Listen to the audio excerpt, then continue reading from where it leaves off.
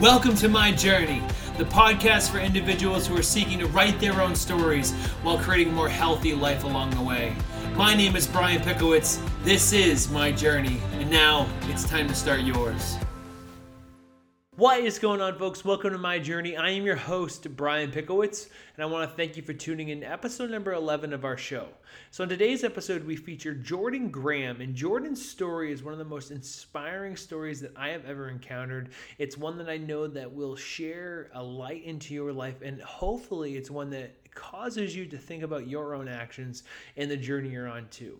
Jordan's journey started when he was 421 pounds, and over the last 8 years, he has lost over 210 pounds, and that all started with a single car accident. And a lot of times people look at things like this, someone who loses a tremendous amount of weight, and they think, oh, they had the perfect plan, they had all these things in a line, they thought about what they were going to eat, and they were so meticulous. Jordan's journey, his journey to lose over 200 pounds, started with him walking. The day after his accident, he decided to dedicate himself towards the simple task of taking a walk. He decided to take his dog for a walk for a mile. It took him an hour, but he did it. And so that's the perspective that we talk about in this podcast. We also start off by talking about his most recent fitness success, which is competing in his first transformation bodybuilding competition, where he was able to not only showcase the body that he's been able to build since losing all his weight, but also to portray the transformation that's taken place over the last 8 years. We talk about body dysmorphia, not just in the case of going from being a bodybuilder to where he's at now as a regular person, but also how it affected him when he first lost weight. We talk about how to tackle weight loss and some of the tactics that he utilized. We talk about handling gym anxiety. We also talk about changing your addiction to food. And one of the most interesting things I think we discuss here is Jordan's skin removal surgery, which was actually a piece of his transformation after he lost over 210 pounds. So Jordan is such an inspiration. His story is one that I know will inspire you. If you guys want, you can follow him at The Fit Boss. You can find him on Facebook, on Instagram, and on YouTube. And in fact, if you search Jordan's name on YouTube, you will find his bodybuilding.com video, which has almost 7 million views right now. It's right next to the searches with Arnold Schwarzenegger's videos and Callum Von Moger's, but Jordan stands alone as an inspiring, insightful look at persistence on a journey, regardless of what your goal is. So you can find Jordan at The Fit Boss. And last but not least, I want to talk about our reviewer of the week, which goes to Julia Degnan. Julia's comment in review reads, "Highly recommend this podcast. Not only is it informative and thoughtful, it brings together truly inspiring figures who offer valuable insight, stories, and advice. Thank you for putting this together, Brian." Well, thank you, Julia, for your amazing comment and feedback. I really do appreciate that. Make sure you guys leave your reviews on iTunes and also share the podcast on your Instagram stories when you get a chance, when you're tuning in. It gives me a great perspective and helps us know that we're starting something powerful here. And last but not least, you can get my booklet, Proclaim Your Power, at proclaimyourpower.com/book. It's completely free. The only thing we have you do is cover the shipping and handling, but is a step-by-step process that shows you how to not only proclaim your health, build optimism in your life, but also shows you how to make tangible progress towards helping yourself become excellent. And so pick up Proclaim Your Power today. And without further ado, without further delay, here's Jordan Grahm. Jordan Grahm, welcome to the podcast. Thank you so much, buddy. How's it going?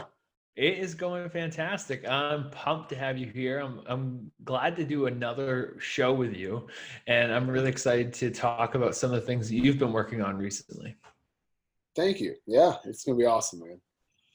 And so, yes, absolutely. And so recently you had a bodybuilding competition. So I wanted to start off with talking about what that experience was like for you and how it felt to step on stage. Man, the experience was incredible. It was wild. It was definitely something I never thought I would want to do or, put into my mind back then. But getting on stage, I'll never forget, as soon as I was queued up to go and they put up the picture of me from when I was 400 pounds and it was huge, blown up, I just got the most chills, and I was like, whoa, this is really happening. This is this is what all this hard work, culminated to for this day. And it felt really cool. Like I felt before seeing it, I didn't feel ready because I'd never done anything like that. But then once that like picture popped up and kind of the crowd went wild, you were there. Oh yeah. I just was like, this is it. This is the time. And I went out there and, it was really cool. It was a really cool experience. Definitely. So being that your journey in fitness has been in so many different levels, what was the motivation for you to do a bodybuilding competition? Because you've gone from 420 pounds, I believe, right? Yeah. Down to 209. Then you gained weight and did a powerlifting competition. And now you've lost weight to do a bodybuilding competition. Like, what was the motivation right now? Was it just like experiencing it? Was there something that kind of triggered it for you? Like, I really want to say that I did that. Or what was that like for you? Yeah. Well, I honestly don't know if I would have done one if it weren't for the transformation category that was the one that I competed in. Mm-hmm. I mean, to just go up and which I get, like I have tons of buddies who do it. We all know you've done it. We like know a lot of people who go up and they're just comparing against other people. That's the sport. That didn't really interest me, but I actually saw a friend of mine, Possible Pat. He like Instagram lived when he did this transformation competition. And, I followed along while he was getting ready for it and everything. But to actually see when he came out on stage and it was like 600 and something pound version of himself in the background. And I was watching it on my phone. I was like, I got chills. I was like, I have to do this because for me, comparing myself to myself is what I'm doing. And in that, it's like you see it, it's blown up, it's behind you, and it is behind you. So it's like literally and metaphorically. And then you're there in like the most incredible shape that you've ever been in, just standing in front of it going like, this is me now. And so that was what like put it on my radar. And I saw him do it and I was like, this is so cool. Like the fact that this even exists. And then of course I started watching, like going on YouTube and finding other transformation competitions. And I saw all kinds of incredible stories that like motivated the hell out of me. You'd see, people who had lost a limb or people who had overcome anorexia or, terrible diseases and things that doctors said they'll never be in shape or they'll never walk or they'll never do this or they'll never do that. And they were like standing there doing it in front of a picture of them from that point. And I was like, that's so cool. I have to do it. And I did. Yeah, absolutely. And while you're going through that, what was so you standing in front of the actual picture you said was the best part of the experience, but were there any takeaways from the actual preparation experience? Like, do you feel like there was anything that like added value to your life that way? Yeah. I mean, the whole prep, I started out in kind of a rough spot. So when I started the prep, I was about 280 pounds and I had just done a half marathon at that weight, which is wild. It was very difficult. I had a torn pec, so I was like recovering from that, and I was pretty heavy. And I carried a lot of body fat. I had a lot of muscle because I was getting stronger, but I had a lot of body fat. And for me, it was a really like a test of will to show myself that A, I don't need to be that heavy to be strong, and B, I can do things that are really difficult as far as, prepping for a show. The diet and the training, it takes a lot. You have to be laser focused. You have to put a lot of priority on those two things while still having a life, right? I was having a business. I have clients. I have all kinds of work. I have family. I have family stuff going on, of course, at that time that made it even more challenging. But I basically was able to kind of show myself that even with all of that, I could still push and get myself into a shape that, as I was going, there was a point where I hit like a shape I had been in before, like the best shape that I had ever been in before. And I was like, oh, we're not even close to done. So that was kind of cool because it was like, okay, I've been here. And this is like, I felt awesome. I was like, I go to Gold's outside, take my shirt off, and I'm cool, you know? But then I was like, we still have 20 more weeks, or I don't remember how many, but we still have some time. And because it was a long preparation. I started in April, and I remember my first workout, I was actually away.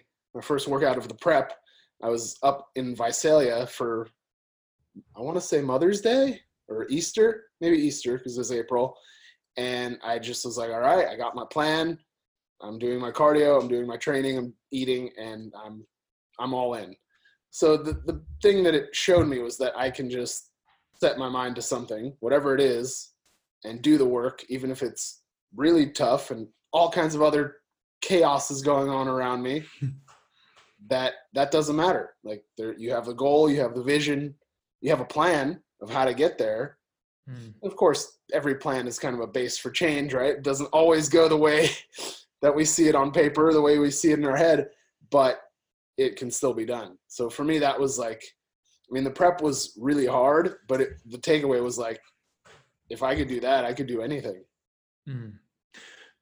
There's two questions that come out of that, but one of the things I wanted to touch upon, this is something that we had talked about maybe before this, is when you were standing in front of that picture of yourself, or when you see those old pictures of yourself, do you have a hard time like not seeing yourself the same way? Like, are there times where, so like you've been, I would say, I don't want to say skinny because it's not, but you've been healthy, you've been fit for about 5 to 10 years. What's the amount of time since you've lost the weight? I started 10 years ago, so it's been about 7.5 years. And so do you see yourself now and still have a hard time not seeing yourself as a 400-pound man or as the big guy? Because obviously, like, you're big, like you're naturally big, but that's a different kind of big. So like when you got into this shape, like, did you have a hard time breaking from that form of like body dysmorphia that so many people get trapped in, or have you found ways to do that? What's that experience been like for you? You know, it kind of, it goes in waves, I want to say. Like, it kind of ebbs and flows, if that makes sense. Like, I feel like sometimes I still see myself as that guy. I don't know. I'm trying to think about, like, when I'm dreaming, if I see myself as, and I think there was a long time, even once I had lost the weight, that like in my dreams, or I would still see like a 420-pound me. Like, it was from that perspective, or, you know, if I was looking from the outside in, that's what I would see. But I think now I have a better grasp of where I actually am. So I'm able to recognize that. But there's still kind of like that, you know, you're looking over your shoulder for that 420-pound guy to be there, because that was me. And I lived so many years of my life that heavy and being the big guy, not in a good way, not, you know, and it was a defense mechanism. If you're that big, I mean, people still mess with you, but most of the time they think twice. And it's just like a way to protect yourself. And it's like building this facade. And, you know, I know David Goggins talks a lot about this because I've listened to his book, and it's like, that's not really you. You've just built up this shell to keep people away, to keep people from hurting you, because you're hurting so much inside. And for me at that time, that was the only way I knew how to deal with it. So now it's, you know, I look in the mirror and I'm happy with what I see. And when I got into that kind of a shape, you know, you can only kind of sustain that peak condition for a couple days or a week. And it looked crazy. So I took a lot of pictures. I did a photo shoot. I took videos. And, you know, sometimes I catch myself looking back even on then, and now I'm like 20 pounds heavier and feeling fine. Like, I still feel healthy and fit and athletic, and I can do what I want to do. But I look back and I'm like, man, I was shredded. Like, that was a different level. That was just like, and I think also for me, because it was such a foreign thing, it was so far away from even where, like, after I lost all the weight, I had the excess skin. I could kind of see some abs, and then I lost, I got rid of the excess skin, and I kind of saw them. They were there, but it was never like, whoa, like they're hanging out now. Like this is a thing. So yeah, it's definitely just, it messes with your mind, and it's hard to accept that, like, the way I looked on the stage in those pictures, in those videos when I was up, like, I can't always look like that. It's not realistic. I can look a lot closer to that than I did, definitely at 400 pounds, and definitely even when I first started getting ready. But I think it was something, and I talked with you about this before getting into that shape, like, it's going to be interesting how it feels to not be able to hold on to it. And I think that's probably something that a lot of competitors who get into that extreme of a shape feel, because you can't stay there, even though you want to. I would also say too, I think that it's a different mindset too, because it's like, I think the fascinating thing about you, Jordan, is you're so driven to do more. And I don't know how many people did, lost that kind of weight, lost almost 2 people, at least one of yourself. And then you step in this position where you go into powerlifting, and then you go into a bodybuilding competition. What advice would you give to someone who is maybe at that point where they're trying to lose weight and they're looking at themselves and saying, well, I don't want to do a competition?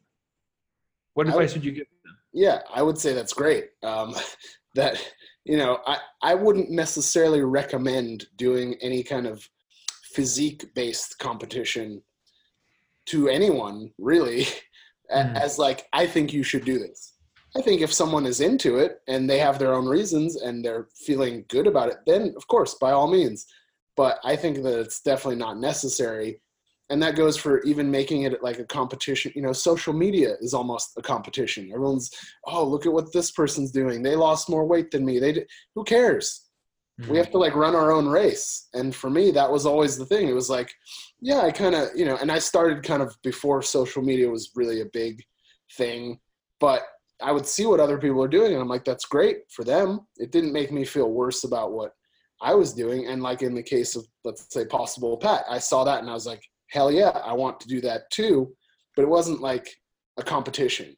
So I think, we really just have to compete against ourselves by bettering ourselves. It's like, what can I do today to make myself a little bit better than I was yesterday? And some days we're not going to improve, and that's okay.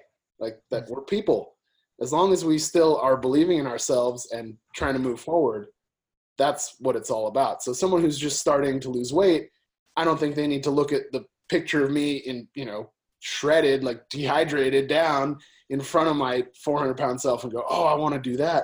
I mean, they can, but it's more of like, look at what else is happening. Look at, just the way I can live.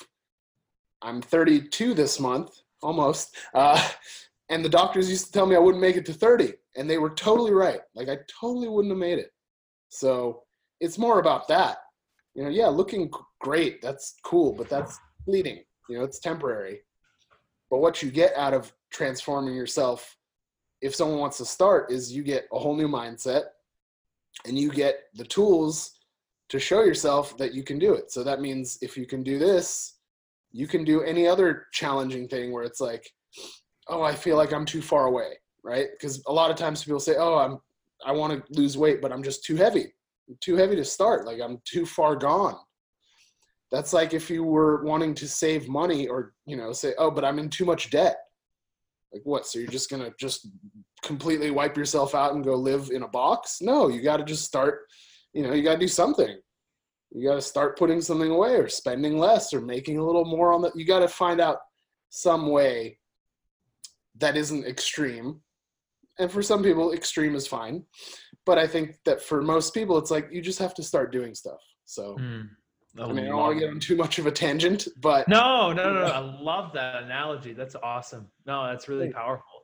I'm going to jump around a little bit, but one of the things that you brought up was really compelling, and it was something I wanted to dive in later on the show. But how did you cultivate so much patience, because to lose 210 is 210, 212. Somewhere in that range. Yeah, we'll say 210. To lose 210 pounds is a lot of patient work. And I think that most people compare themselves to the idea that they have to be there already. But when you're looking at losing that much weight, then you have to be patient, because you're not going to do it overnight. It's just not going to happen.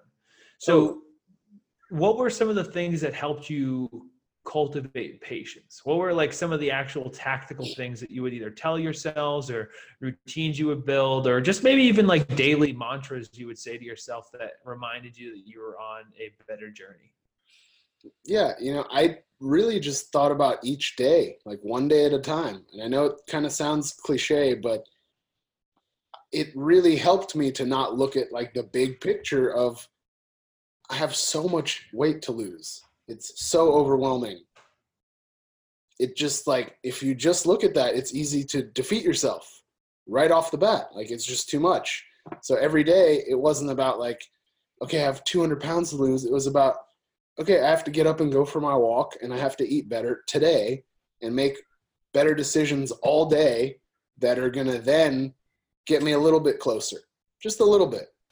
Because as you add those days up of getting a little closer, a little closer, a little closer, 2.5 years later, I mean, I was like kind of blown away when I got on the scale and I was 209. Not that it was like a surprise because I wasn't doing the work, but it was just like, damn, like every little bit chipping away, it adds up to that. So like the habits that you build of getting up and going for a walk, or getting up and going to the gym, or getting up and instead of just doing something meaningless, like take a little time for yourself, that played a huge role. So for me, it was like rain or shine, even though we're here in LA, right? The weather's pretty good. I was going to go take that dog for a walk on the hill that I lived on every day. Even if I didn't feel like it, even if everything hurt, even if I had other stuff to do, if it was raining. I remember one time, because when I started running, I slipped and fell on that damn hill like 4 times in a row. I broke my phone. I screwed up my knee. I hit hard because I was still pretty big. But I was like, screw it. I have to keep going. I set that commitment to myself. It's funny because now that I look back, I'm thinking about it. I fell several times in front of the house of where Kelly lived, my now fiance. I don't think she saw me, but I remember she was right on this little corner, and I just ate it like 4 times on one walk, and I was like, really? But I just kept going. So it's about the patience is more of a persistence, I think, because like I was not a patient guy. I wanted everything now, especially with food, especially with numbing my feelings. I was irresponsible with money also. And I was just, that's a lack of patience, right? You're like, I don't want to wait. I can buy this thing right now. I'm going to do it. And I think it was more of the persistence started to build into patience, because I was just not going to give up. I was like, I have to do this. I have to do this. I have to do this. And like you said, you cannot lose 200 pounds fast overnight. It doesn't come on overnight, and it doesn't go away overnight. So I never really even thought about being patient. I just persisted, and that kind of led to it. Was your goal originally to lose 200 pounds? Or was there an original goal that you set that was like, okay, I need to be here? Or was it all, I'm going to go for a walk with my dog? It was really gradual. It was just, my first goal, and I didn't even know how much I weighed at that time. I actually didn't find out the one weight that I have written down was like when I moved, I found like some old medical records, and it was 421 pounds. Because a lot of times if I went to a doctor or something, I would just tell them I weigh whatever, and they wouldn't put me on the scale because their scale wouldn't even register me anyway. So they'd be like, oh, patient reports that he weighs 380. And I thought, okay, I'm 380. So I saw that. So I didn't know how much weight I even had to lose. I just knew I don't want to die. So for me, it was like life or death. And at first, when I was that heavy and living in that unhealthy lifestyle and mindset, I didn't care. I was like, if I die, I die. It's probably better. And that is terrible. But that's just where I was. So when I first started, I had no idea I would get to where I got. I had no idea, I just was like, I don't want to be so morbidly obese that I'm going to die early at my own doing. Because I was going to, if I kept on that path. And that would be with, whether it's from obesity related complications or just the way I lived. I was pretty reckless. And I just knew if I don't do something, it will be over. And, I had that turnaround point where I was like, I don't want it to end so soon. I want to be here.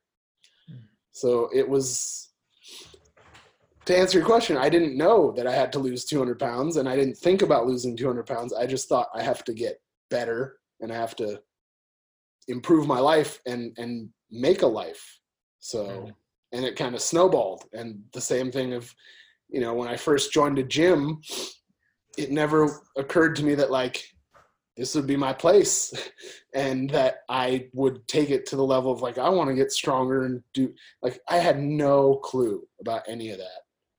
It wasn't even on my radar. Love that. Close. That's awesome. And I think that's a perspective that everyone can gain from. There's times where obviously it's you take it in gradual phases. From my perspective, it was about okay, I want to feel stronger. I want to have a better physique. When I really got into it, it was about not allowing myself to lose ground as an athlete. Because I was I decided not to play college football because I was oh, I'm not good enough. I'm not strong enough. I come from a really small town football, and this is Division II. It's just not going to happen. Mm-hmm. And there was a part of me that's that's bullshit. And so I kind of was okay, let's go to the gym and see if we can maybe do something about this so we don't lose this. And it was never really about playing football. It was just maybe I could do this. Mm-hmm. And then I had a moment where it's spurred into something else. I was okay, no, I can play college football. I'm going to do this. And then I was oh, I'll do bodybuilding X, Y, Z. But I think it's so powerful to think of it that way. It's I just want to feel X. I want to feel more confident. I want to feel more healthy. I want to feel stronger. And as long as you're chasing that feeling, you're going to get it.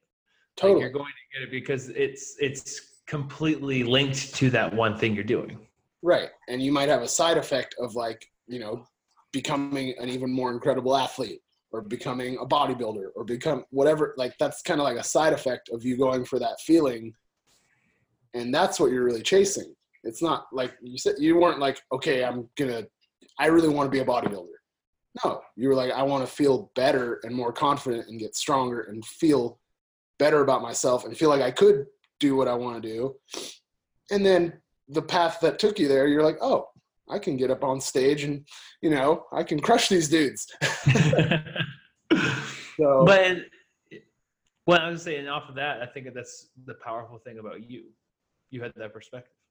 Thank you. Yeah. And I think that's something that, I try to share with other people, and it doesn't matter what the side effect is, because it's going to be good. It's going to be better. And some people, I know some people who lost a lot of weight who get into running, who never would have ran, and they do marathons or ultra marathon, crazy stuff that I'm damn, I don't think I would ever, never say never, but I don't think I would ever do that. Half marathon is plenty, but you just never know, once you start. And it's more of they're just chasing that feeling of improvement and getting better and being healthy. You never know where, and for some people it might lead to getting super strong. For some people it might lead to getting really good at Zumba, whatever it is, it's so cool to see that. So your journey started with a car crash, mm-hmm. which was the thing that really spurned that action. Mm-hmm. Were there other things that were happening around then that led you to get in shape? Because it was something you were thinking about in general? Is it something that was on your mind before that, and then that was the final straw? Or was that just kind of you got in this accident and then just okay, I'm going to do this? I had always kind of toyed with the idea of getting in shape, getting healthier. I've tried diets and different things when I was heavy, but I never fully committed to them because I was not ready. I was still using that size as a shield. And I still was so depressed and unhappy with my life that I didn't really care to preserve it. So when I had that car accident, I talked about this with you before, but I want to mention it again, that night of the accident, probably 3 hours before I got hit head on, my airbag had just been reconnected by my buddy in his garage. So if he didn't do that, the airbag would not have come out. And I don't know that I would have died right there, but it would have been a lot worse than it was because it was a hard hit. So for me, I was like, okay, I'm not like the most spiritual guy, but I do believe that there's a reason that my buddy checked the airbag and fixed it that night before letting me leave. And it came out, and it gave me another opportunity to look at my life and go like, shit, that could have been it. That totally could have ended it right there. I'm lucky that it didn't end before that, just living the way I did. I have to do something to turn it around. And so that car accident for me, before that, I was just spiraling down. And once that happened, I was like, okay, I have to do something. This is it. And I'll never forget. I mean, I was walking the next day when I was like in a sling, and I separated my shoulder and I broke my wrist. My wrist is still, I don't know if you could see it on here, but we got that little guy. And my steering wheel looked like a taco, but I was like, I have to start. So the next day when I finally woke up, because I was destroyed from this accident, and I think it happened at like 3 a.m. too, so that didn't help. Maybe 1 a.m, I got home at 4 or 5, whatever. So I woke up and I went for a walk. It was like the most difficult. I don't think anything else I ever do physically is going to be as hard as that first one, because it literally took me an hour to go a mile, which is super slow. And I was in so much pain. Just, you get bruises and burns from the airbag, and just having been in a head-on collision, like my body was just, and being that heavy, like all compounded. But I just kind of knew that like, this is going to be the peak of difficulty as far as like, my body's not ready, but my mind was so made up that I was just like, fuck it. I have to, I have to make it through this. And, it got easier to do that mile, but that first time was like, that was where I knew it was like, either you do this or that's it, or you're going to die. Like, which is crazy. It was do or die. And I don't think that people need to get to that point to start. For some people you do, which is, that it is what it is. Like, some people you got to knock on the door of death and it doesn't answer. And then you're like, okay, I should get my shit together. But I just hope that some people can, maybe see this or hear this story and be like, okay, I don't need to go all the way that far before I make that decision to not give up and to do something. So I think that's why I like to share kind of the reality of it and how big of a deal it was for me. And people say like, how did you stay motivated? And like, for me, it was like life or death. So how can you not be motivated? It's like, if you don't do this, you're going to die. If you don't do this, your life is going to be right back to where it was, where you just hated it and you're going to feel terrible about yourself. That's going to project onto everyone around you. How could I not be motivated? How could I not wake up and be like, okay, I got to do it? There was no other option for me at that time. And that's what really pushed. That's incredibly powerful. I think that most people don't have that perspective. And most people, I think that the hard thing is that most people, I think, feel that way, but there's a level of self-worth and maybe it's negative self-talk or doubt that just perpetuates itself. And that's what ultimately defeats them. Like, they'll get momentum and they'll be like, well, I only lost 5 pounds this week. It's not worth it. And it's so self-defeating. Did you have any moments like that though, that were like just full of doubt, or like you're questioning whether it's worth it, or have any like internal dialogue that you had to shift while you were going through that journey? Because it's a year-long journey. Or was it like you hit the ground running and you were just like, this is it and I'm going for it? Like, were there any moments where you had to like make an effort to change what you were saying about yourself while you're going through that journey? Oh yeah. Yeah. Cause it's easy to just say like, no, I'm just too far away and I can't. It's easy to default back to that because you're so used to telling yourself those excuses like, oh, I'm not meant to ever be healthy. I'm not meant to be fit. I didn't feel that I deserved to be happy. So that in itself encompassed my entire life. So I really had to check myself and be like, you know what? You do deserve to be happy.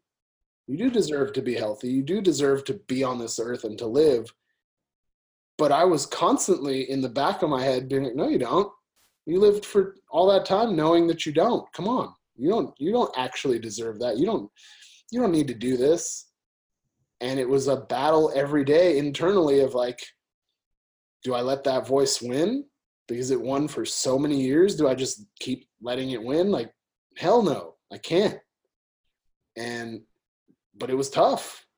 You know, it was a tough battle to actually convince myself that I do deserve to live a life that I enjoy and to make my life better, as opposed to where before I was just like, well, I in my head had convinced myself, and this is the self-talk.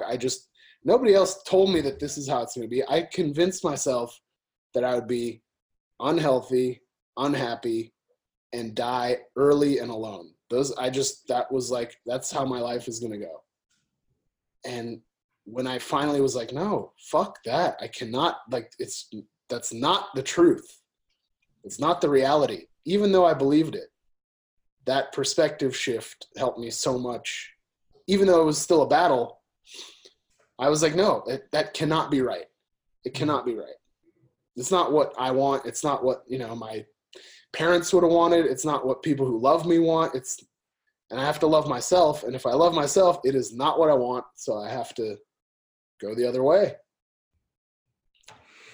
Were there any specific challenges that you can remember, like that were like, wow, I remember that one wall I had to break through that was really difficult?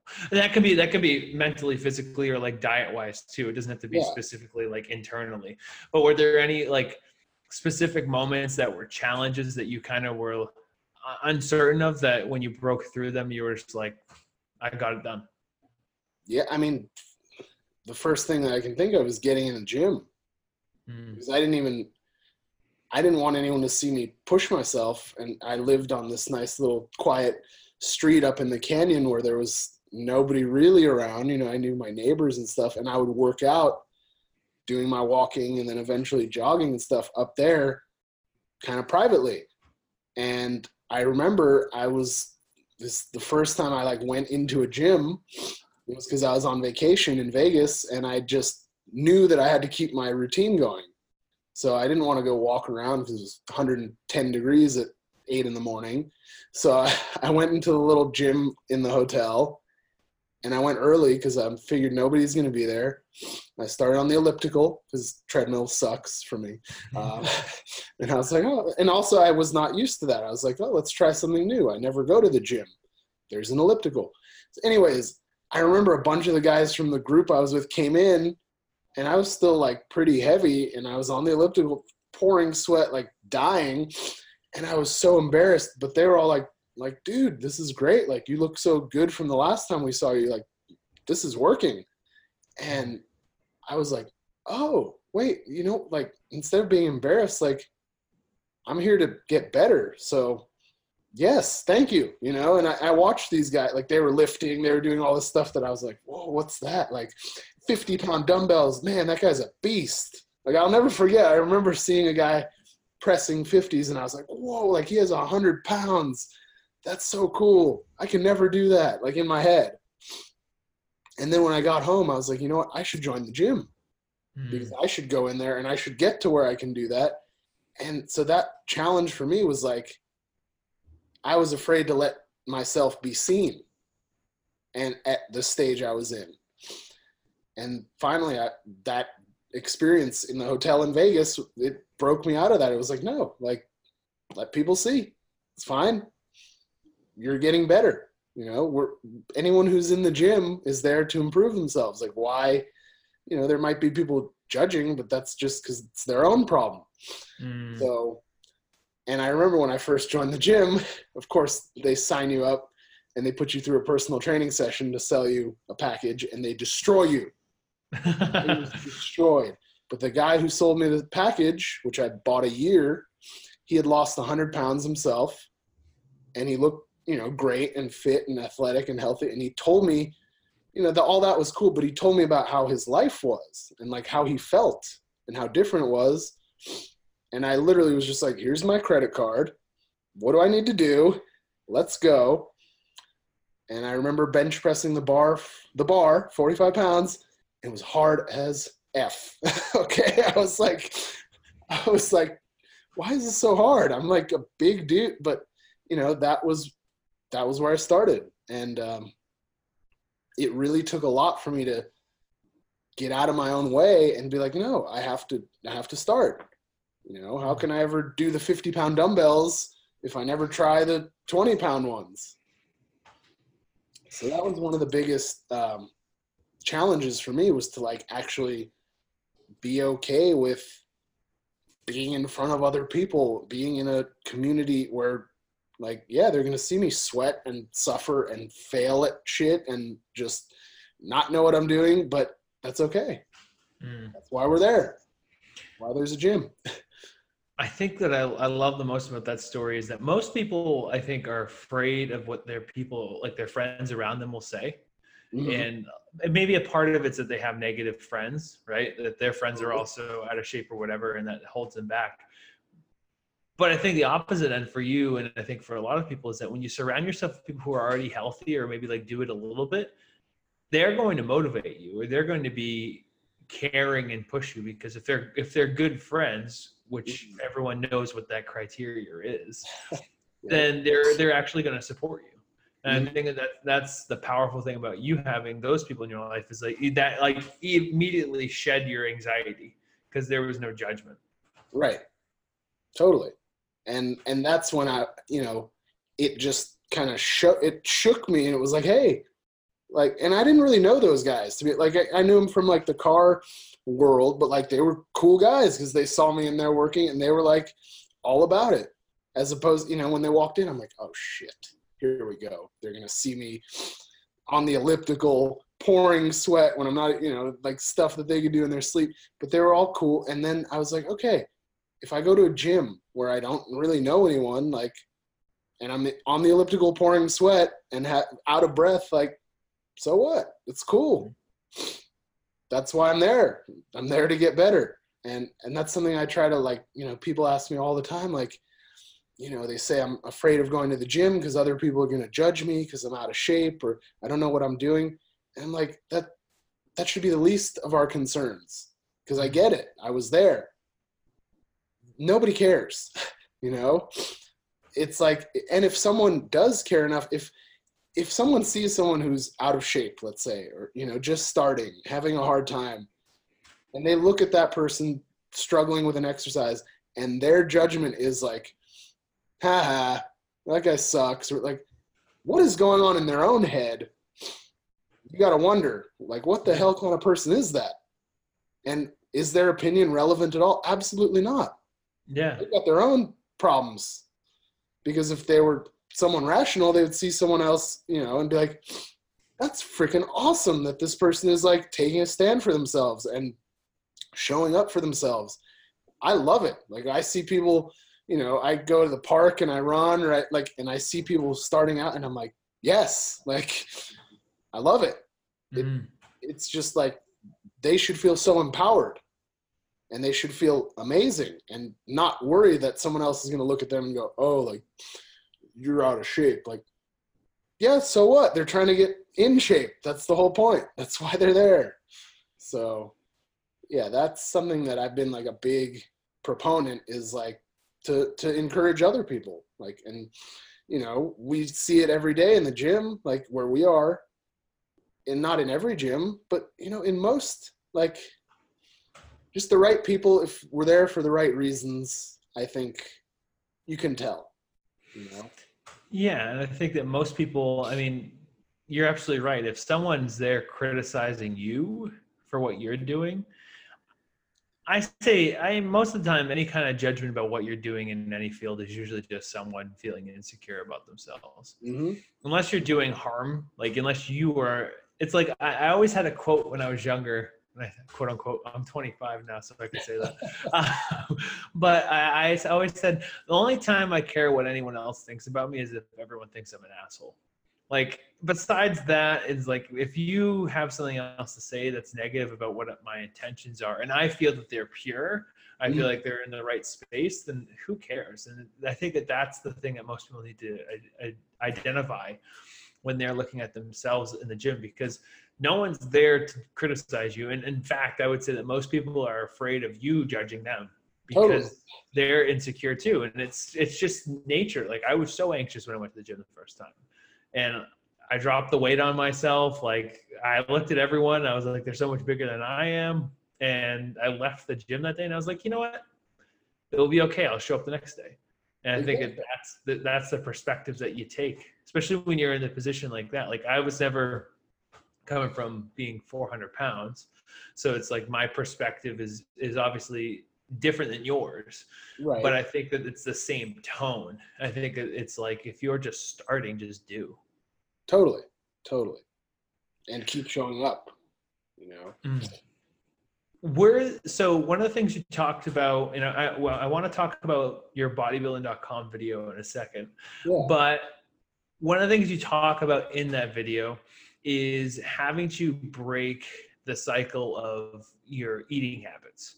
That was the thing that you said. It was like you're always eating junk foods, soda, the things like that. Using food as a comfort was really how you put it.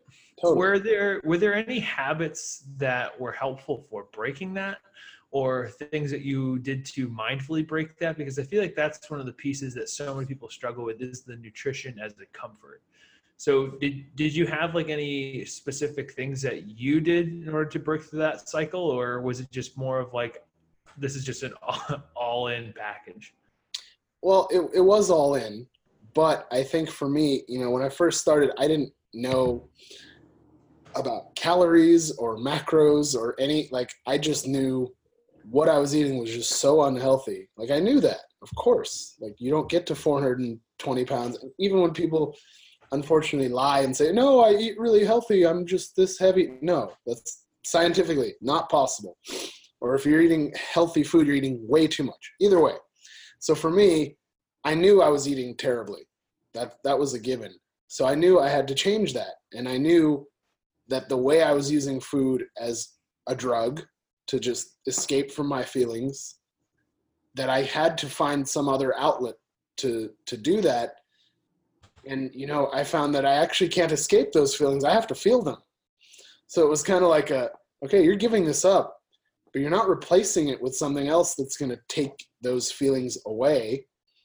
You're going to actually go through them, and they're going to suck sometimes, because I had a lot of stuff, you know? And so for me, the food portion, I had to change it so drastically. I knew, you know, I can't start my day with a box of cereal, and I can't start my day with, I was having like 2 of those Costco muffins and chocolate milk. They're like, I think they're 700 calories each. And that was just to start, you know, just to get going. And then so much soda and so much junk food. I actually went on MyFitnessPal and tracked like a day of how I used to eat, just a typical day. And it was mind blowing. It was like 10,000 calories. Protein was actually kind of high. I mean, everything, when it's that many calories, everything's going to be high. I can only imagine if I was lifting at that time. I mean, I'd probably still be very obese, but I would probably get pretty strong just with that much. Like Michael Phelps. Yeah. I mean, you know, you have that much surplus energy. And there's, you know, I have a buddy who he eats 10,000 calories a day because he just wants to be strong and maintain a certain level. And that's just how his body works. I was eating 10,000 calories a day and just not doing anything with it. And I was eating terrible quality foods that taste good. So for me, it came to like kind of shifting to enjoying those other foods, the things that I would never, vegetables, what the hell are those? All I knew was like the piece of lettuce in my burger that I would usually take out. So I was like, okay, I'm going to start eating salads. I'm going to start, when I go to a restaurant, instead of ordering like the pasta with a bunch of cheese and a bunch, like I'll order something that's like a fish and vegetables. It took those little steps of changing my nutrition and actually starting to enjoy it, because then I liked how my body felt. And I liked how it made me feel that, okay, I'm doing something good for myself, as opposed to when I sat and drank a 2-liter thing of soda. Yeah, it tastes good, but like I knew it's bad for me. Of course, like you can't not know that at this point. It's out there. We know that sugar, just excess sugar, is just not good for us. And it's so easy and so cheap and so, I used to go and spend $20 at the drive-thru, and this is when you could get actually like 20 things for $20, and I would eat them all. So I'm like, okay, instead of going to the drive-thru, I'll go to Whole Foods and spend $20 and get 2 things, but it's going to be better. And it felt so much more nourishing. But it boiled down to also getting rid of that like escape with food, of escaping my feelings and just, getting those satisfying tastes of junk, because they engineer that food to make you want more of it and to make it taste really good and to make it really easy to just keep eating. I was on it. I was hooked. And yeah, it's very typical, I think.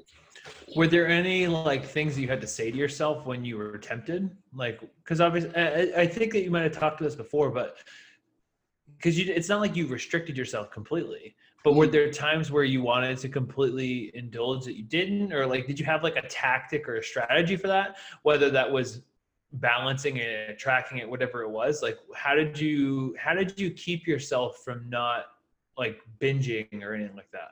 Yeah, one of the things. Eventually, I didn't eat any red meat, I remember, for like a year when I first started, because in my head, red meat was burgers, and I would eat 10,000 calories of burgers. So it wasn't like I could just have one burger and be okay. So I just cut it out. And when my friend actually introduced me, this was before MyFitnessPal even existed, as far as I know, he introduced me to some other app, Live Strong, and he's like, this is how you can track. I want to take you for the best burger in San Diego. This is how you can track it.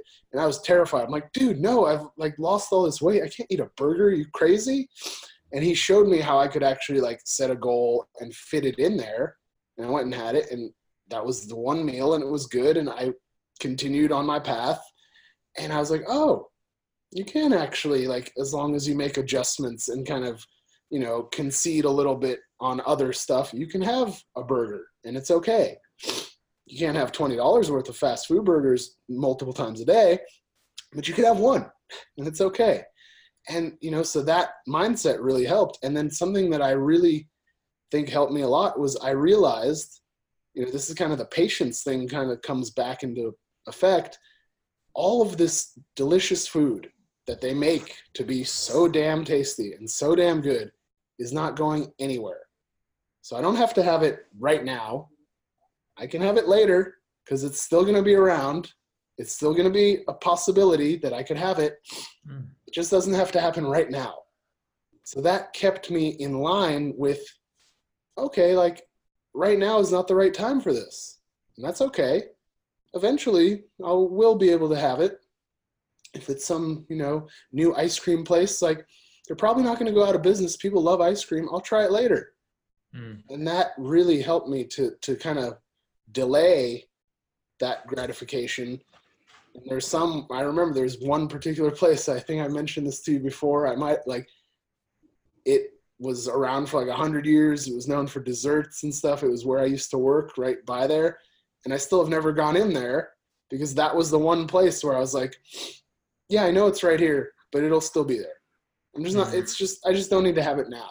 When I was first and I still haven't gone in there. It's not going anywhere, you know? We'll have to make that the next date. Yeah. Not between you and I. Then I won't be able to talk about Me, Lindsay, you, and Kelly. Yes. Or somewhere like it. Yeah, that's awesome. No, I think that's a great perspective too. I actually use that with one of my clients. He's like, I'm eating like 3 protein bars a day. And I'm like, but you know, protein bars aren't usually the most calorie,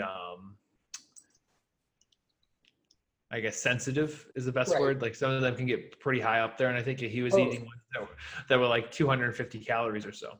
Mm-hmm. And I was like, well, if you're going to eat one, why don't you just wait until you want the second one? Like when you first have that first trigger, be like, okay, that's a sign that, because usually you just eat it because you're bored. Right. Like, most of the time when we eat, it's not because we're actually hungry. It's usually that like, oh, I'm at work and I don't want to deal with this problem. So I'm going to go and get up from my desk and like distract myself. Totally. So I think that it's understanding the triggers, but I was like, just create that new pattern, a new habit of like, this pops in my head. I think I need a protein bar.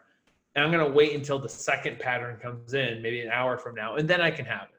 I think that delaying that gratification, you'll find that you probably don't want the second one either. Right. You know, and you're probably not going to have 3 if you're doing that, you know? So you're going to be ahead of the game.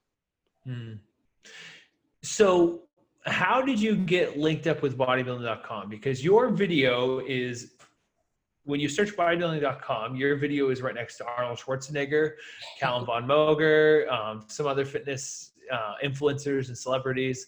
And then there's Jordan Grahm, the guy who lost 200 pounds after a car crash, which is a pretty huge honor. So I think it's around 7 million right now. How did you get linked up with them?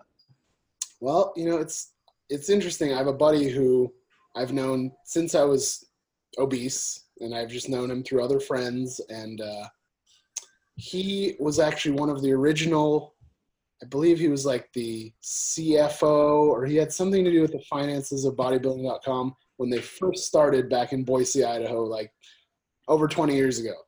Wow. And he was buddies with the CEO. They grew up together. I never obviously thought anything of it when I was obese. You know, I didn't even know he had any affiliation with them.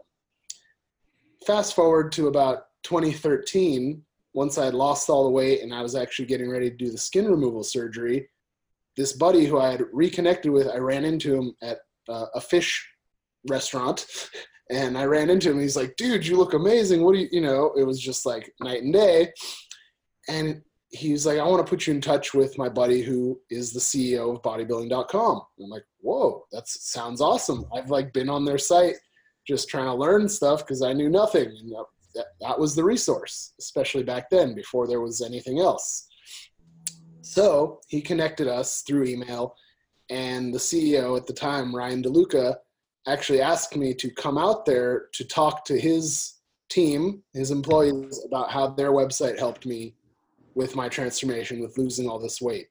And I was so honored. I was like, this is amazing. Yes, absolutely.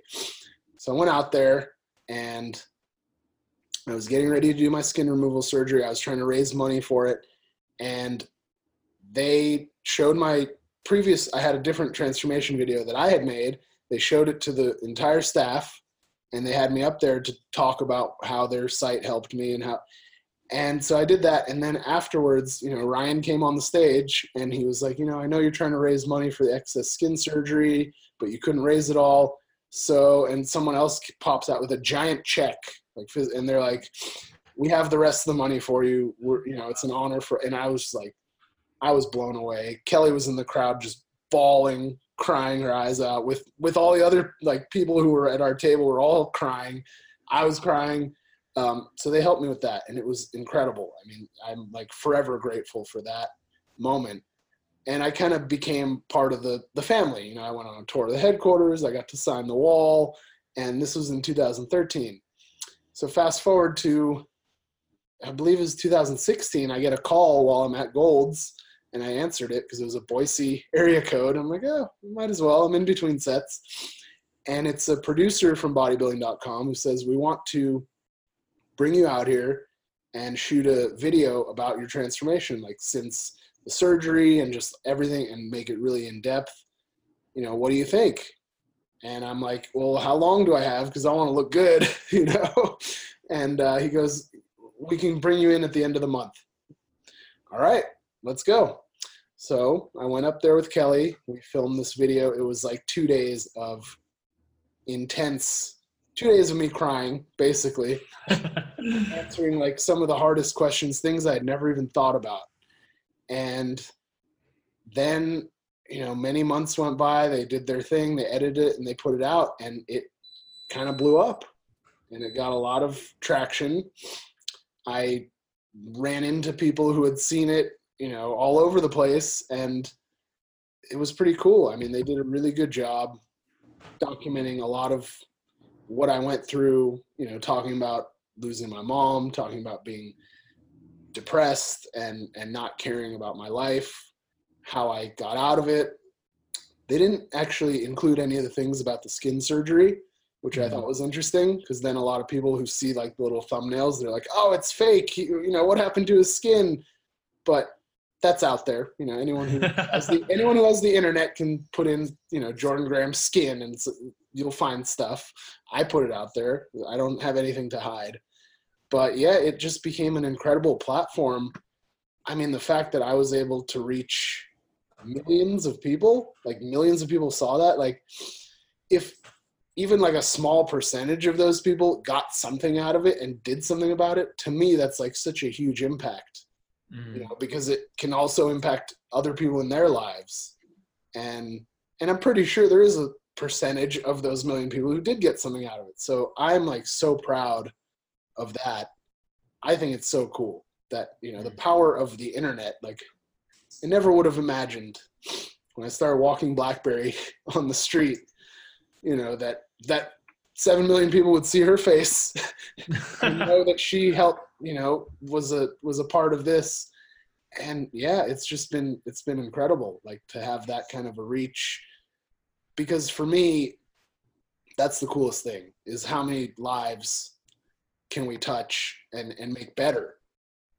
And that, I mean, I can't put a number on it, but I think it's really cool to see that kind of, you know, the butterfly effect. Like if you affect one person, that can affect so many other people in their sphere. And how many different spheres can we get to on our sphere? That leads to one of the questions I was wondering about. That is, what is the coolest engagement or experience you've had from someone who has either followed you or seen that video? Like, has there been any, like, in particular experiences or exchanges that you've been like, wow, like I'm just so blown away? I mean, honestly, I have had so many, which is so cool. Like I get messages all the time, you know, daily, really, from people who are like, I watched your video and it gave me hope. I was in the same place. I was hopeless. And for me, like, that's so cool. It means so much to me that they're getting something out of it, but also that they're reaching out to like, let me know that, you know, being up there crying, being vulnerable, like really being raw and telling it how it is appreciated, and it helps other people. So I get, you know, and I've had people who see me in the gym and they are like, man, I saw your video. Like I knew I recognized you from that. And, you know, I've had even like IFBB pros who were exposed to that video and like then saw me at Gold's and come up and like, man, like I need to shake your hand. Like this is, Wow. And, you know, but just the reach, and to have people who tell me that they had no hope or they were in just such a deep, dark place that I know what it's like. Like I've been there, and that video helped them get out of it. It's like priceless. I love that. So I'm torn between questions, but I'm going to go into this one. If you could give yourself, or let's say, I don't like the question, like if you could give yourself one piece of advice from back in that position, because usually it's like just start, and it's like cliche, and it's not like actually talking about what we're going through.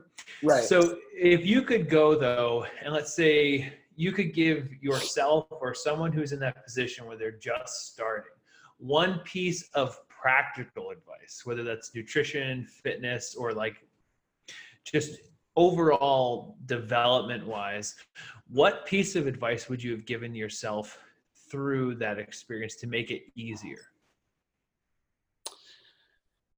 Well, honestly, it would be different what I would tell myself and what I would tell anyone else, because I feel that for myself, my journey, like it had to go this way. Everything that has happened has had to happen. You know, all the trials and tribulations, all the victories, they had to all amount to what they did. But I would tell someone who needs to start that really consistency is the number one thing. And I know it's cliche, just start, consistency, all that stuff, but that's what got me to where I am, because that's what so I could go on for another hour about like all the shit that I've been through since starting this, but we all have shit that we go through. And it's about being consistent and really just chasing that feeling that you're going after, the feeling of being healthy, the feeling of building a life that you are proud of. That's the part that you have to be consistent about. All the other stuff is going to happen, all kinds of stuff, ups and downs. And you know how many damn personal training jobs I was declined from. And then, now I'm like, oh, good. So, like I was looking back at something the other day when I first got in touch with the people from the Biggest Loser Resort. And my buddy just put me on the FaceTime like that night. He's like, talk to the group. You lost all this weight. Just, and I'm like, what? And, I was like, this is the start of some big stuff. And I remember I on Facebook, people were like hating on me. I'm like, okay, just be consistent. Like people are going to hate, people are going to say their own piece or whatever. You're going to try to talk yourself out of it all the time, but you have to just be consistent. Love that. Don't worry, that wasn't cliche. One of the things I want to touch upon before we dive into kind of like more of a lightning round is talking about skin removal. I think that's a perspective that a lot of people are first off really ashamed of. Like I'm always baffled when someone starts to lose weight and they're like, oh, well, I hate that like my body looks this way. It's like, but you're so much better than just your body. Like you're not just tissue, like you are a person. And I think that's so powerful to see.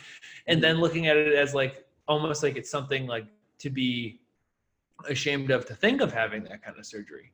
But what was the perspective for you? Like what spurred wanting to have that, or what were some of the processes and what was your overall takeaway from that experience?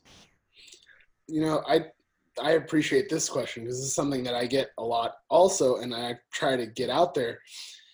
I knew once I started losing the weight that there were parts of me that like were sagging like pretty bad. They were really big before. There was no way to tighten that back up. There was no exercise. There was no diet. There was no, I tried to put on some muscle, but then I think as I started doing it and like bulking back up, I was like, wait, I can't bulk up enough. I can't bulk up 200 pounds to fill this back out. Like this is crazy. And it's nothing to be ashamed of. I mean, it's part of the process. And I always tell people, think about the alternative. Either, you can have loose skin from losing the weight, or you can just have that body fat taking up the space in there that will kill you. The loose skin is not going to kill you. It's going to be uncomfortable at times. I was actually pretty good at hiding it. Like nobody knew that I had it until I told them, or, if I took my shirt off, but I didn't really. But, it's just a cosmetic, it's just your skin. Now, if you have the body fat in the skin that you would need to keep there to prevent loose skin, that's a health hazard. That is unhealthy. It puts stress on your organs. It puts, there's all kinds of hormonal implications, metabolic adaptations that are bad. The skin doesn't have any of that. So I always say, and this is where I was like, I'd rather have loose skin than be obese. I'd rather have as much, however much skin it is better than having all that body fat in the skin. With that being said, for me, it was uncomfortable. I remember I had to I would demonstrate a burpee. I was a personal trainer. I was working in a little studio, and I knew how to time the music with the sound of my skin flapping up and down if I showed someone a burpee. You get creative. You get good at it. But I knew it. You're conscious of it. So for me, it eventually became a thing where it's like, okay, I do want to get rid of this, and there are people who can help me. And it was actually really hard for me because I did all of this work on myself, to give the reins over to a doctor and be like, okay, doc, do what you do, fix this situation that I'm in. But I would much rather still have the skin hanging off, timing my sounds of the burpee, let it flap, whatever it is, than to be that overweight. I mean, being that obese will kill you. Having excess skin might kill your ego a little bit, but also when I had it too, I was like, this is a battle scar. Like, I fought against obesity and I won. Here's the proof. You could see it. It's right there. Mine was pretty bad. I went to the doctor to take some new pictures, and he put me in all these positions that make it look really bad that I would never put myself in or show people. But he does that to showcase this is where it was. When I look at it, I looked at all these old pictures from right before my surgery, and I was like, man, even though it looks bad, look at that. It's incredible. That used to all be fat, and that was all killing me, and now it's just some skin.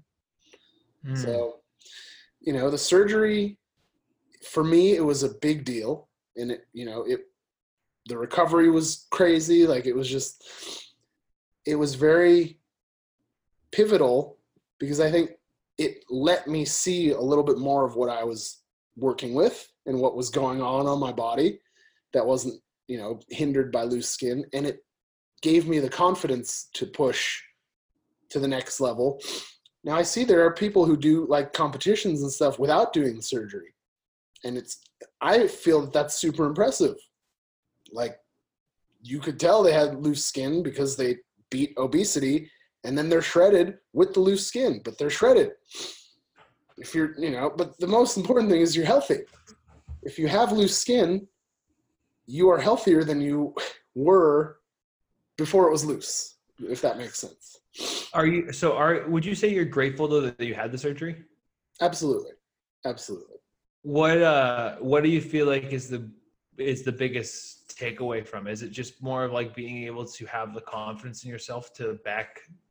It's almost the next level of your life. Mm-hmm. So being so young, you're 32? 32 this month. I'm 31 right now, but a week from Tuesday. Okay, so even at that, let's say even if you were 40 or 45, right, you'd still have another 40 years of your life. Right. And so it's would you say that was the perspective? It's I just want to be able to live the rest of my life without even having to think about it? Yeah. And, it was, it's a constant, and of course, you can never forget where you came from, right? I never will forget that I weighed that much and that I had that body and that I had that mindset and that life. But when you have that kind of excess skin, you see yourself in the mirror and you are looking at a reflection of that every time. Now I have the scars, so I still see it. It's still there.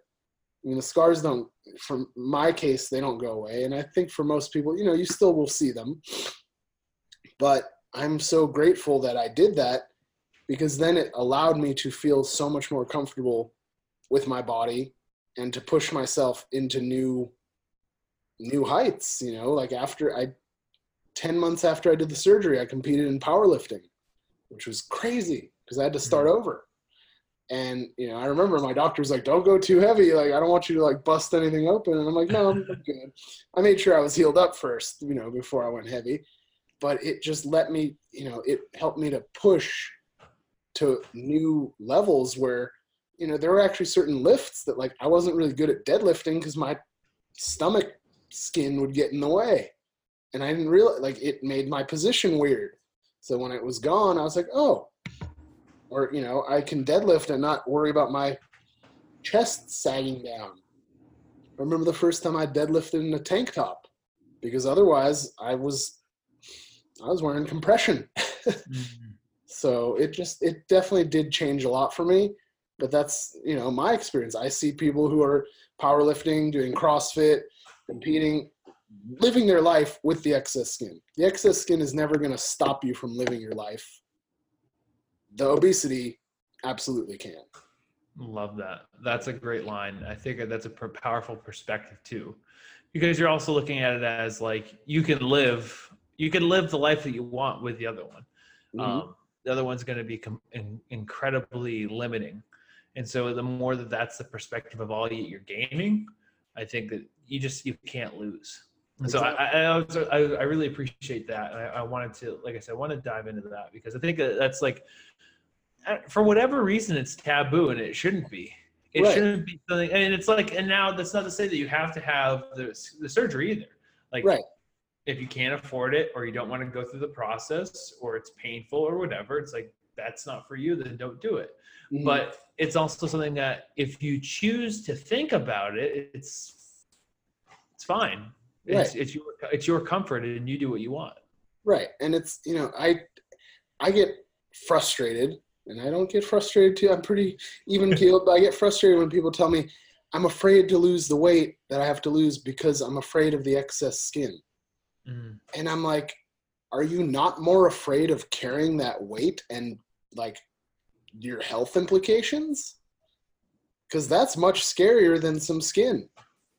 And to me, it blows my mind. And honestly, and I wrote a post about this, I don't mean this in a negative way, but I think most of the people who say that are scared of the work that they have to do to lose the weight that would then leave them with the excess skin. They're not scared of the skin, because the skin is whatever. I mean, it's just there. Being that heavy is scary, but it is hard work to lose the weight that would leave someone with excess skin. So I think a lot of times people just kind of, we talk ourselves out of it, like, oh, no. I don't want to lose weight because I don't want to have that gross skin. Well, would you rather have that obese body that is potentially shortening your life? I mean, I decided against that. And a lot of people are now deciding against that. They're deciding that if it's skin, if it's scars, if it's whatever, they'd rather have those than feel trapped and live in an obese body. Because now we have the power, and I'm like, it's not easy. I know that. And I know it's not just as simple as saying like, well, you just got to move more and eat less, because that's bullshit too. Yeah, you have to do that, but that's not it. It just does kind of bother me when people say they're afraid of that. And I always kind of question them to dig a little deeper and say, like, what are you really afraid of? Because it's probably not that you're afraid of having excess skin. It's probably that you're afraid that you are going to have to change your whole mindset, your whole way of thinking, and your whole life to beat obesity. And then the side effect is you will have excess skin. And that's okay. Excess skin is cosmetic. Yeah. It's like having extra hair. Right? It's like, Could be worse.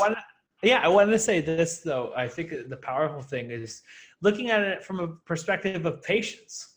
Mm-hmm. It's like, okay, so let's say that on the long tail, let's say that you have to lose 200 pounds. Let's say it takes you 3 years to lose 200 pounds. All right. It's fantastic. Okay. Then you spend another 2 years building maybe muscle or getting healthier or getting adapt to that. And then maybe the next leg of your journey is getting rid of the skin, or maybe it's not and you're fine. And like, you find something else you like. I think that's where patience and like the perspective of like how much you're improving your life matters. Totally. Because if you're making that decision to improve your life, then there's nothing else that matters. And I think a lot of it comes down to insecurity and a fear of love. So most people are afraid that they're going to either not have confidence or that people aren't going to love them because they look this way. And it's like, if that's what someone's looking at and judging you on, then I don't think you want their love in your life. better off without it. Yeah, and I think that when you go through that change, it solidifies that for you, and you see yourself as more valuable, not just for someone else, but you're like, I don't need to take someone else's bullshit if that's the way they're going to look at me, because this is who I am. Totally. And at that point, you've made a stand for yourself. And that's what it boils down to. It doesn't matter what someone else thinks. So this is absolutely incredible. We can talk for hours. We're just gonna have to do every couple months we'll have to just have you on the podcast. I'm down. But I wanted to define a couple things and just kind of get your perspective on a couple more Jordan-esque things before we depart. Okay. One of the questions I want to know is, between bodybuilding, some of your, let's say, running exercises and some of the things you've done, and between powerlifting, which experience have you enjoyed the most, and what about that experience was the most fulfilling? Man, I really have enjoyed all three of between powerlifting, bodybuilding, and running. And I think I've enjoyed all three because they're all super challenging. And they're all things where I sucked in the beginning, just sucked at it. And not that I became incredible, but I got better. So, running, I hated it and I was not good at it. And I got better, and I got to where I could actually run 13 miles without stopping, which to me was like, whoa, that's pretty impressive. I never thought I could do that.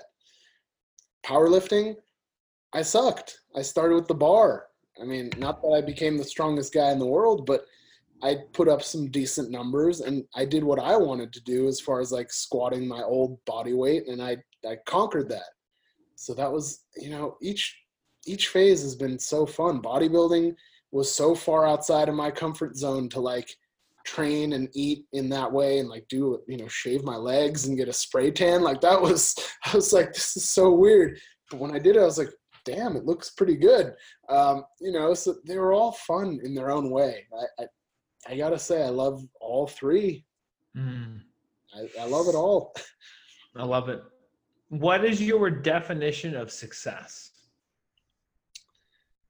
I think success is just knowing that you did everything you could and being able to be proud of your effort and result. So not just one or the other, but being proud of your effort and the result, whatever it is. What is your greatest strength and your kryptonite? Ooh. My greatest strength, I think it's that I really care. I care about people. I care about people. I care a lot. I'm very sensitive. And that actually might be my biggest weakness too. I think sometimes it bites me in the ass, and I care a little too much about some people, some things, some concepts or situations. I think it's a double-edged sword. But I think, to me, the biggest thing that stands out is that I really do care a lot. I care hard. It's not, I can't just half-ass that. And I think people get that. Absolutely. Well, that's why we're friends. Right. One of my favorite questions is an introspective question, and it's, what advice would you give yourself 20 years from now? 20 years from now. Ooh.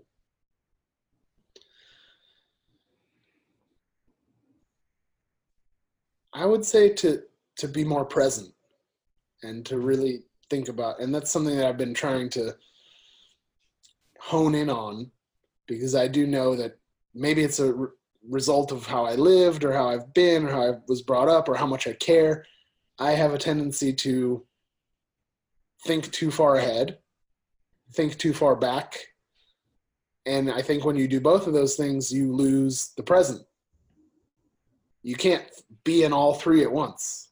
So I think being present is something that I'm working on. And I think 20 years from now, that's still going to be something that I will need to remind myself to be present and to, take everything in and feel it. Mm. And what projects are you working on, or where can people find you? What are some of like your social media tags? Yeah, I'm at The Fit Boss on pretty much everything. So Instagram, YouTube, Facebook, all of that good stuff. And I'm working on, I need to write my book. So I've been putting some things into action as far as like getting that off the ground.